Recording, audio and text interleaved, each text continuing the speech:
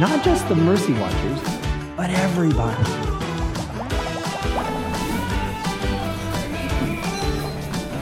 You know, the truth of the Eucharist is both simple and profound, and it's simply expressed in John chapter 6, right? Mm-hmm. What we call the bread of life discourse. Absolutely. Where Jesus, using the image of the manna from the Old Testament, mm-hmm. which of course even in biblical times there was a teaching that when the Messiah came, the manna would come back. Uh-huh. And so Jesus, having fed the 5,000, they are wondering, is he the Messiah?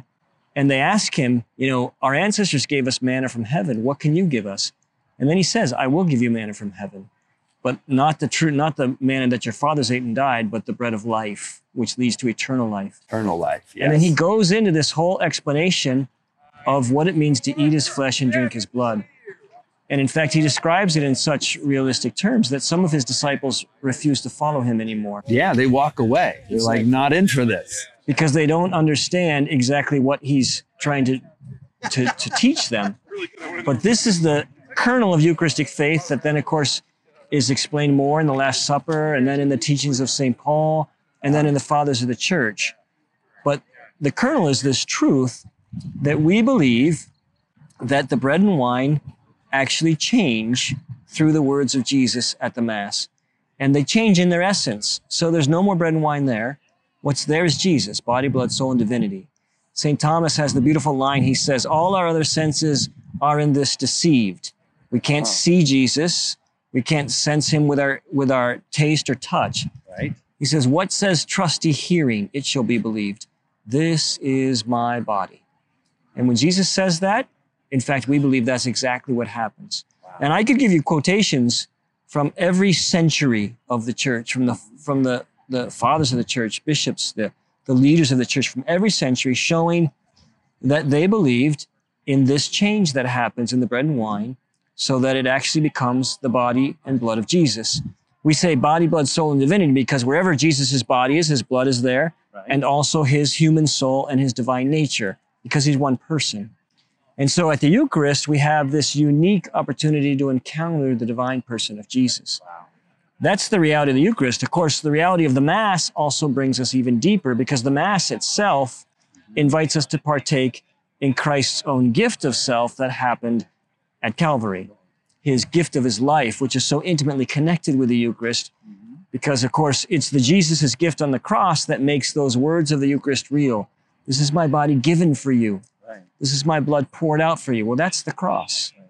And that cross becomes present at every Mass so that we can live from it. We can eat and drink the fruit of the cross, the blood and water which flowed from his side as he hung upon the cross, which flows to us in the Eucharist so that I can live forever. But if I don't understand that, right, or I believe it's only a symbol, I'll never come to understand the true power of what it means to actually share in Jesus' eternal life and encounter him as a person. I often say, by the way, especially for young people, the moment when they encounter the real person of Jesus in the Blessed Sacrament is the moment they begin being disciples. Because they all of a sudden realize, this is God and he's before me. And therefore, I have to submit myself to him. The early church always described with that phrase, Jesus is Lord. He's the Lord. Right. It was the favorite way to describe Jesus in the Bible.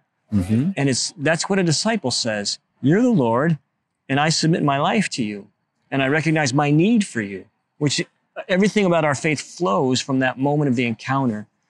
And which, at least when I meet young people and I ask them, and when did you come to discover that your faith meant to you? I'd say 90% of them say it was some kind of moment in adoration. Adoration, right. Where I encountered that Jesus was real and that he was really here and that therefore I could have a relationship with him and I had to submit my life to him. So those words of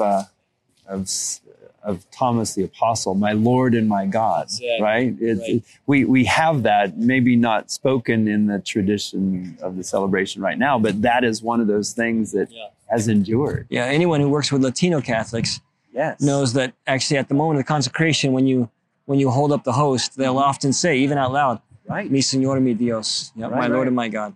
Yeah, absolutely. And you know, that's something that I'm glad you mentioned that, because our church, as it continues to reflect the great diversity of our human family, right, it is becoming much more open to a Hispanic culture. Absolutely. And at the University of St. Thomas, you know, the majority of our students come from backgrounds like that. And it's so important for us to understand the riches of that culture. But the wonderful thing about our universal church, the Catholic Church, is that it is God's family.